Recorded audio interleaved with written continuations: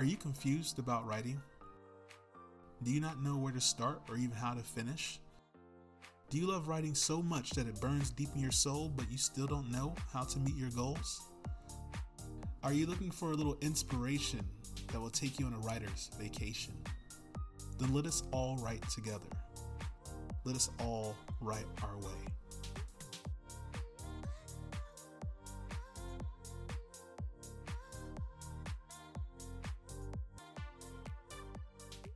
Hello, my friends. Welcome to Write Our Way. I'm your host, Patrick Starks, and today we're going to get back onto the path of having our discussions about writing. Now, I'll be the first to say I'm no guru and I'm no wise man, so I can only give you what I've learned from my journey of becoming a writer. Some things that I've learned might work for me, but they might not work for all of you. And that's what we're going to talk about, of like finding your own way of how you project this body of work out into the world. One tip that I have learned recently, I forgot from who it was. I just came past a short clip on YouTube, and the guy was talking about, breaking down how you read stories, taking notes, which I assume that's not what most of us do. I mean, I never did it. I haven't done that since like elementary, Remember those book reports we had to do when we were like really young kids? The same will apply as adults. Like sometimes we need to give ourselves these book reports so we can get a better understanding of how the different authors that we read break down their stories. We might find something that works for us. A lot of this can come down to like how we break down our chapters. Our chapters might be broken down into parts where you have a chapter, but then it's broken down into like 5 chapters, and then you go into part 2, and then part 2 has 5 chapters. Or you can do the classic where you just have chapter to chapter and there's no parts, it's just chapters. But even so, by doing these book reports, you'll get a better understanding of how to introduce your main characters and your supporting characters and your villains. I find that was the hardest part for me when I started writing, was introducing characters. But the more I read, I learned how to introduce each character and how I wanted the villain to come into play and how I wanted the hero to come into play and how the supporting characters came into play. But that was all with me being this avid reader. But I found that I could get a better grasp on how to structure those things out when I started taking notes on the books I was reading. Now, you don't necessarily have to do this for every book you read. I would just say choose a particular book that you might be really deep into, decode it and just figure out where the author was coming from and really break it down and see how they connected the dots. Were they kind of like broadly placed out, or were they kind of very linear? And even more so, when you write these notes down, you can compare it to your own stories that you've written and see where your style might have matched with it, or if it didn't match at all. And so I think one of the key components to becoming a great writer is getting to really know who you are as a writer. What's your niche? Like, how do you like to write? And how do you like to build up your stories? And what type of audience are you trying to attract? And what's the end goal? Are you trying to teach your stories, or are you trying to like entertain? A lot of times, again, in my stories, I like to teach, so I like to leave some morals at the end of the story that people can take with them to their everyday life. And so as far as like character development, we won't go too deep in that because we've already discussed this before in other podcasts. But one thing I will say is let it be natural. Think about your everyday life and how you communicate with people and how you meet new people every day of your life, and really look at the character development within each one of those new people you meet and how much you learn from them as time goes on. I mean, I've always said it, most people in life are natural writers. I mean, we create characters every day. We have an odd way of doing it as human beings. Sometimes, let's go on a deeper perspective, shall we? It's kind of like when people assume stuff of other people, right? They don't know that person that very well, and so it makes them very curious of the actions and intent behind that person. And so what a lot of people like to do in life is make assumption. An assumption is like another form of a character development. oddly. And it's kind of funny because it's not to actually say that that's that person's persona per se, but in the other person's mind, they're creating their persona for them. They're creating this dialogue and this character that they don't know. And so when you think about character development, I want you all to really think about the assumptions you might have made in the past or assumptions that you continue to make. Because believe it or not, we still make assumptions every day. It could be somebody you might be attracted to, and you make the assumption, oh, they probably got a boyfriend or girlfriend, and they probably are married or something like that. That's an assumption. That's a character development all on its own.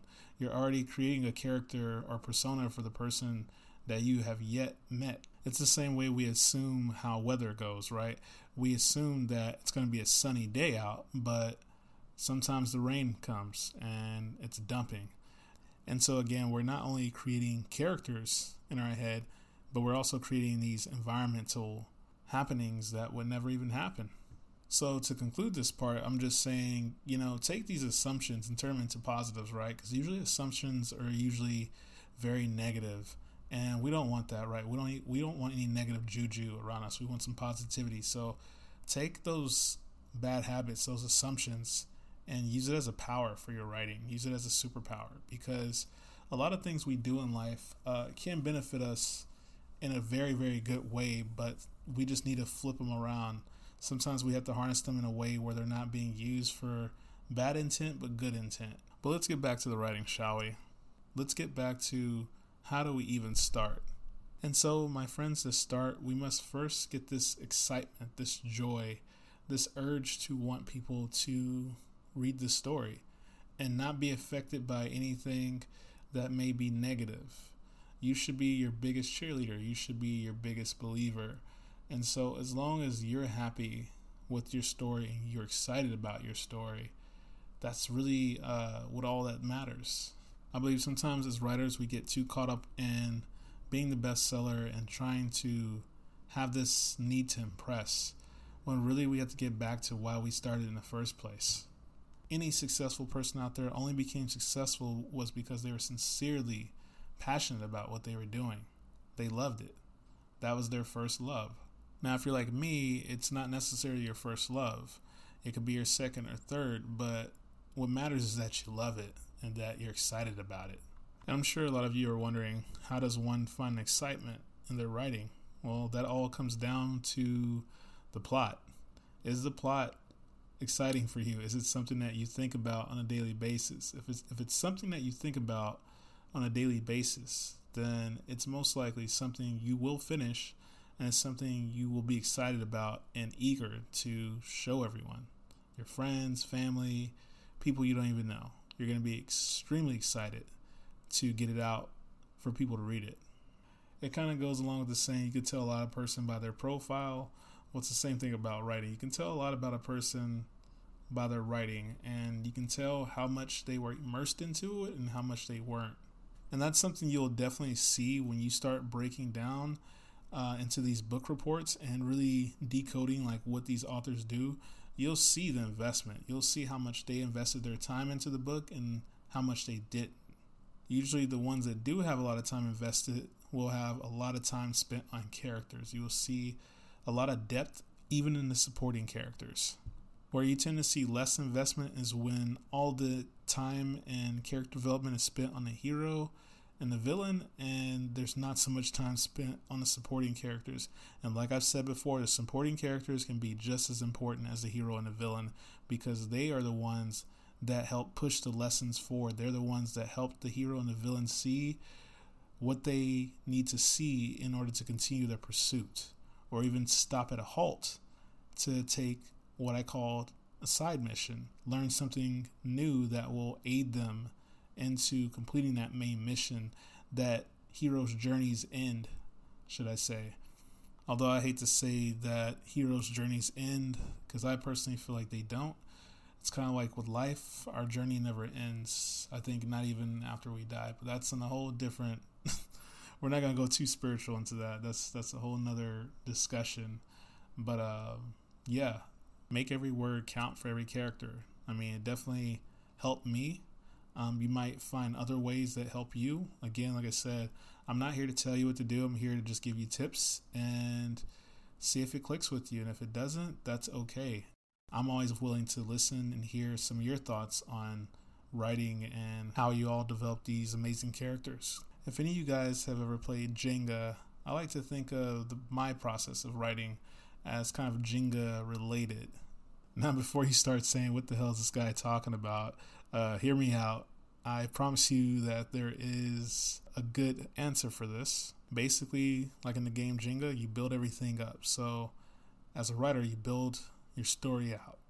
You write it all out. Don't think about any editing or any of that crap. Just write it all out. And so once you got them all stacked up high, once you got all your writing and your pages all out the way, then you start to pick it apart. Now, like in Jenga, you have to be very careful about what pieces you pull out, or the whole thing will crumble. And so as a writer, this is a good time to really take your time and really look at the dots that don't go together, they don't connect. Because a lot of times when we go into the editing process of writing our stories, we get too overboard with it. We begin to lose vision, and we begin to lose our belief on if the story actually works. And so we start to pull apart a lot of good stuff that could have been golden for our stories.